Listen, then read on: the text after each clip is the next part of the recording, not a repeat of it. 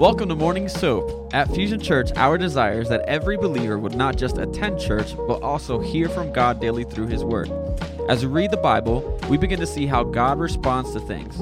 Doing daily devotions repatterns the way we think, transforms the spirit of our mind, and helps us become more like Jesus.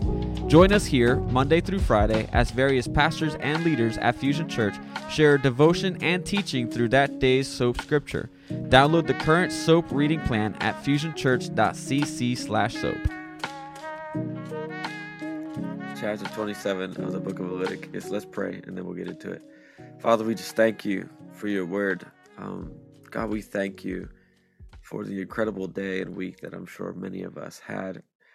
For those who maybe struggled yesterday, because we know that for some holidays are tough due to different situations, God, illnesses or the loss of loved ones, God, I pray that you would comfort those who maybe weren't feeling so joyful like yesterday, God. But I just pray, God, that we would find the beauty in being able to be grateful through the good and the bad, God. And so we're just thankful that, God, we may lose a lot, we may lose people, but God, we'll never lose you. We'll never lose your love. We'll never lose your mercy. And so we just thank you for that. We thank you that you are a good and faithful God. And so, Lord, today as we read your word, let it come alive to us. Let it speak to us, minister to us in places where we need healing. Let it bring healing. Places where we need deliverance. Let it bring deliverance. In places where it needs to challenge us and correct us, God, let it do it so as well. We ask all these things in Jesus' name. Amen and amen. All right, the book of Leviticus, chapter 27. It says, "The Lord said to Moses, speak to the Israelites and say to them, if anyone makes a special vow to dedicate a person to the Lord by giving the equivalent value, set the value of a male between the ages of 20 and 60 at 50 shekels of silver, according to the sanctuary shekel. For a female, set her value at 30 shekels. For a person between the ages of 5 and 20, set the value of a man at 20 shekels, and of a female at 10 shekels. For a person between 1 month and 5 years, set the value of a male at 5 shekels of silver, and that of a female at 3 shekels of silver. For a person 60 years or old or more, set the value of a male at 15 shekels, and of a female at 10 shekels. If anyone making the vow is too poor to pay the specified amount, the person being dedicated is to be presented to the priest, who will set the value according to the one making the vow can afford. If what they vowed is an animal that is acceptable as an offering to the Lord, such an animal given to the Lord becomes holy. They must not exchange it or substitute a good one for a bad one, or a bad one for a good one. If they should substitute one animal for another, both it and the substitute become holy.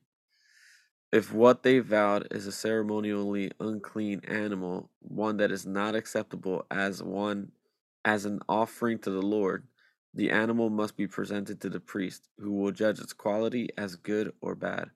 Whatever value the priest then sets, that is what it will be.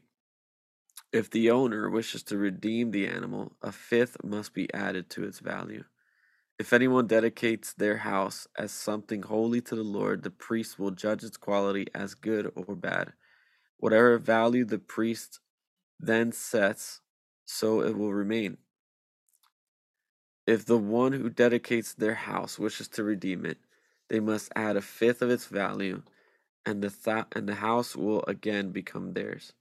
If anyone dedicates to the Lord a part of their family land, its value is to be set according to the amount of seed required for it, 50 shekels of silver to a homer of barley seed.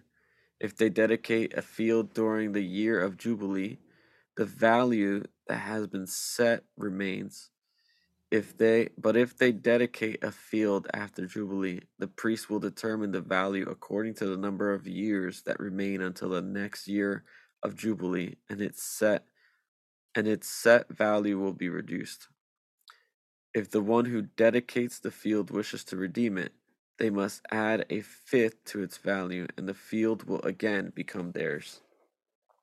If, however, they do not redeem the field, or if they have sold it to someone else, it can never be redeemed. When the field is released in the Jubilee, it will become holy, like a field devoted to the Lord. It will become priestly property. If anyone dedicates to the Lord a field they have bought, which is not part of their family land, the priest will determine its value up to the year of Jubilee, and the owner must pay its value on that day as something holy to the Lord. In the year of Jubilee, the field will revert to the person from whom it was bought, the one whose land it was. Every value is to be set according to the sanctuary shekel, 20 gerahs to the shekel. Verse 26. No one, however, may dedicate the firstborn of an animal, since the firstborn already belongs to the Lord, whether an ox or a sheep, it is the Lord's.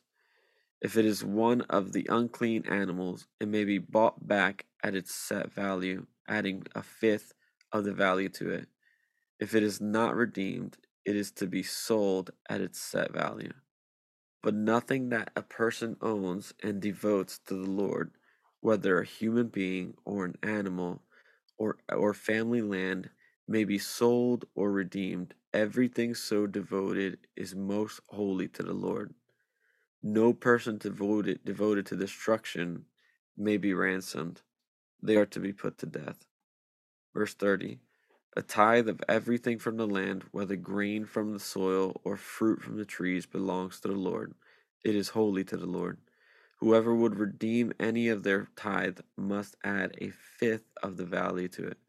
Every tithe of the herd and flock, every 10th animal that passes under the shepherd's rod, will be holy to the Lord. No one may pick out the good from the bad or make any substitution. If anyone does make a substitution, both the animal and its substitute become holy and cannot be redeemed. These are the commands the Lord gave Moses at Mount Sinai for the Israelites. All right, come on, let's put our hands together for reading the very last verse of the book of Leviticus. Oh, man. All right. So, I think what I got from this chapter. So, as I was doing my research, I discovered that this chapter at the very end of the book of Leviticus is a little bit different from the rest of the chapters in the book of Leviticus, because unlike the other chapters where it establishes a bunch of laws and rules, this really talks about a personal vow that people make unto the Lord, right? It talks specifically about vows that are made voluntarily unto God, where it's not a requirement from the Lord, but it's what we decide to do from our own hearts, love, passion, desire for the Lord, right? And it says that when a man consecrates by a vow a certain person, now it's talking about both people and animals in this chapter. Another side note, most scholars believe and would communicate this as almost like an appendix to a book, right? Where at the end of a book, you'll find an appendix where it has like more resources and things that, right? So this is not necessarily a part of the laws, or it is a part of the book of the law. However, it devotes a lot of its content to people who make personal vows voluntarily to the Lord. Right? This chapter deals with things that are given to God by a vow. That means they are not required by a command of the law, but the vow was freely promised and given as a gift to God. In this case, it deals with the persons that were promised to the Lord in a vow when it's talking about people, right? A vow is a promise made to God voluntarily and not in obedience to any divine requirement. In these cases, the beauty about this is that it gives the person making the vow of consecration something definite to do, right? And what it does is it really makes the vow a serious thing, right? There's nothing worse than when people make a promise or a vow that they cannot keep. And what the Lord is doing in this chapter, what the Bible is really trying to teach us is, hey, when you make a vow unto the Lord, you let your yes be yes and your no be no. What you say you're going to do, you better do it. What you say you're going to give, you better give it. Um, in fact, the Bible is very clear about this in the book of Matthew, I believe it is, when Jesus was talking about making promises. He says, "Let your yes be yes and your no be no." Right? In the book of Deuteronomy, chapter 23 and 22, it refers us to not sin from making a vow. Right? But once you make a vow, you have to keep it. In the book of Numbers, it does the same thing, about talks about women who make vows. The book of Ecclesiastes, chapter 5, verse 4 to 6. Actually, I'll read Deuteronomy 23 so that we could see it. Deuteronomy 23. It says, verse 21, if you make a vow to the Lord your God, do not be slow to pay it. Right? Make sure that you show some kind of urgency to fulfill your vow to the Lord. For it says, for the Lord your God will certainly demand it of you, and you will be guilty of sin. So, this is interesting because a vow is a personal, voluntary promise that you make unto the Lord. It is not a law that is given to you, it is not a requirement of you. However, when you make a vow, it is so serious that if you do not keep that vow, you have broken a law. Isn't that interesting? But if you refrain from making a vow, it says in verse 22 of Deuteronomy chapter 23, but if you refrain from making a vow, you will not be guilty. So, in other words, it's best for you not to make a vow and not to say anything than for you to say something and not do it. Whatever your lips utter, you must be sure to do, because you made your vow freely to the Lord. That's key. Freely. This is something that you freely decided to do, that you freely, out of your heart, told God you would do. And you cannot make a promise to God that you cannot keep, right? But you freely, because you made your vow freely to the Lord, your God, with your own mouth. The book of Ecclesiastes, chapter 5, verse 4 says this: when you make a vow to God, do not delay to fulfill it. He has no pleasure in fools. Fulfill your vow. It is better not to make a vow than to make one and not fulfill it. Do not let your mouth lead you into sin, and do not protest to the temple's messenger. My vow was a mistake.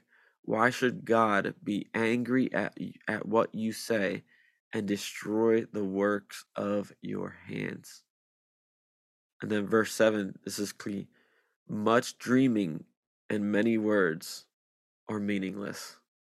Therefore, fear God.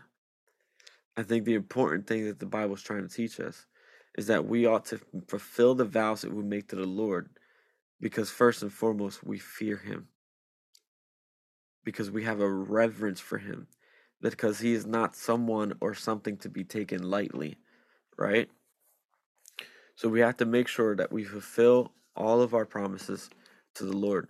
But I think if we take it a step further, what this chapter is talking about is when we vow, right? Back in the old days, you were able to make a vow and present people and animals to the Lord.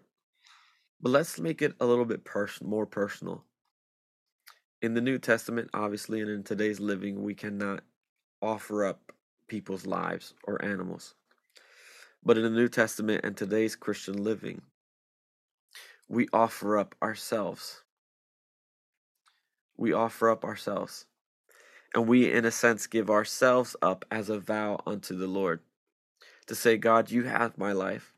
God, here I am in total surrender to do your will. God, here I am to serve your people and to serve your church.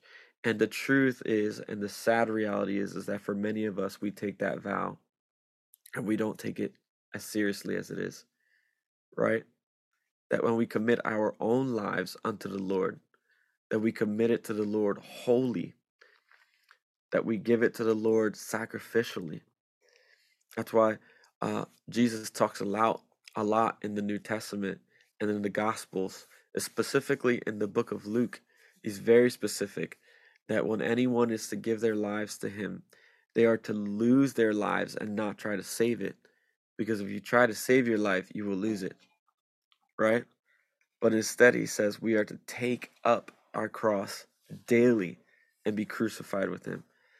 You know, in the book of Luke, chapter 9, when there's a guy who comes up to him and he's like, Jesus, I will follow you wherever you go. And he's like, hey, listen, foxes have places to lay their head and birds have places to sleep at night, but the Son of Man has nowhere to lay his head, right?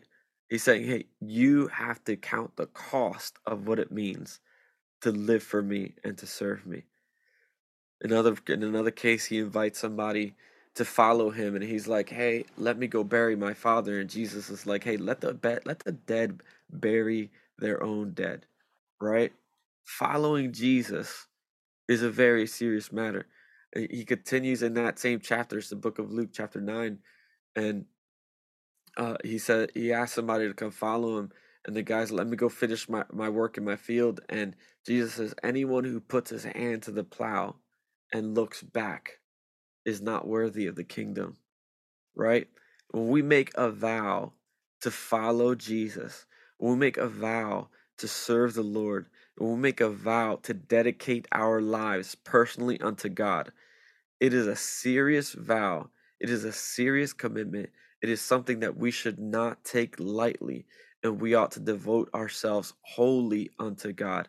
Everything that we do, we ought to do wholly unto the Lord. Everything that we say, we ought to say wholly unto the Lord. Everything we give, we ought to give wholly unto the Lord. So if you get anything from this, it is that anything we offer up to the Lord, whether it be people, whether it be animals, or whether it be our own personal lives, we are to give wholly unto the Lord. Wholly unto the Lord. Amen. That's what I got. That's what I got from the book, chapter 27 of the book of Leviticus. Let me know what you got in the comments out of it before we get into some prayer and let everybody go rest after the Thanksgiving feast. Let me pull up the comments here. Come on. As it says something in last week's team prayer before services about giving ourselves holy so that God can make us holy. Heather is such a legend. Such a legend. That is so good. And that's exactly, and see, that's such a good point, because when we do not give ourselves wholly unto the Lord, and that is exactly what it says, right? Because he says, if you try to substitute it, that substitute in the book of Leviticus, chapter 27, the substitute, let me find it again. Okay. Verse 10, they must not exchange it or substitute a good one for a bad one, or bad one for a good one. If they should substitute one animal for another, both it and the substitute become holy, right? If you don't give yourself holy, there's no substitutions in the Lord. There's no mistakes. Ecclesiastes says, hey, don't come to God, don't come to the priest and say that your sacrifice was done by mistake. No. Ecclesiastes chapter 5, verse 4, we're going back to that. And do not, verse 6, do not let your mouth lead you into sin, and do not protest to the temple messenger, my vow was a mistake. Why should you, God, be angry at what you say and destroy the work of your hands. If you're going to become holy, you got to give yourself wholly unto the Lord and let it not be done in a mistake. Amen. All right, let's pray. Let's pray. Father, we just thank you. We thank you for your word. We thank you for your truth. We thank you that your word is alive and it is living and it pierces to the deepest parts of the soul, exposing our lives. God, I pray that today, as we read your word, that God, you would expose everything within us, rip out everything that does not please you, everything that causes us to compromise. God, I pray that as we surrender our lives unto you, that as we sacrifice, offer up our lives as a living sacrifice, God, that it would be pleasing unto you, that we would do so wholly unto you, God, that we would give everything we have to you because you alone deserve it and you alone are worthy of it. So, God, I pray as we go into the weekend that you would bless each and every person that is logged into the soap right now, that is listening. God, I pray that you would bless their families, bless their homes, bless their marriages, bless their finances, God. I pray that you would do a miraculous work in each and every single one of their lives. And I pray, God, that as we go into the weekend and we go to gather together on Sunday, God, that you would move in a mighty way, that you would speak to us, that you would bring healing and deliverance and freedom and life change to each and every person that walks in through those doors. God, I pray on Sunday that not one person would leave the same way that they came, but God, that each person would experience something new, something fresh, something powerful with you. And I ask all these things in Jesus' mighty name. Amen and amen. All right, guys. I love you. Thank you for tuning in. I will see you all next week.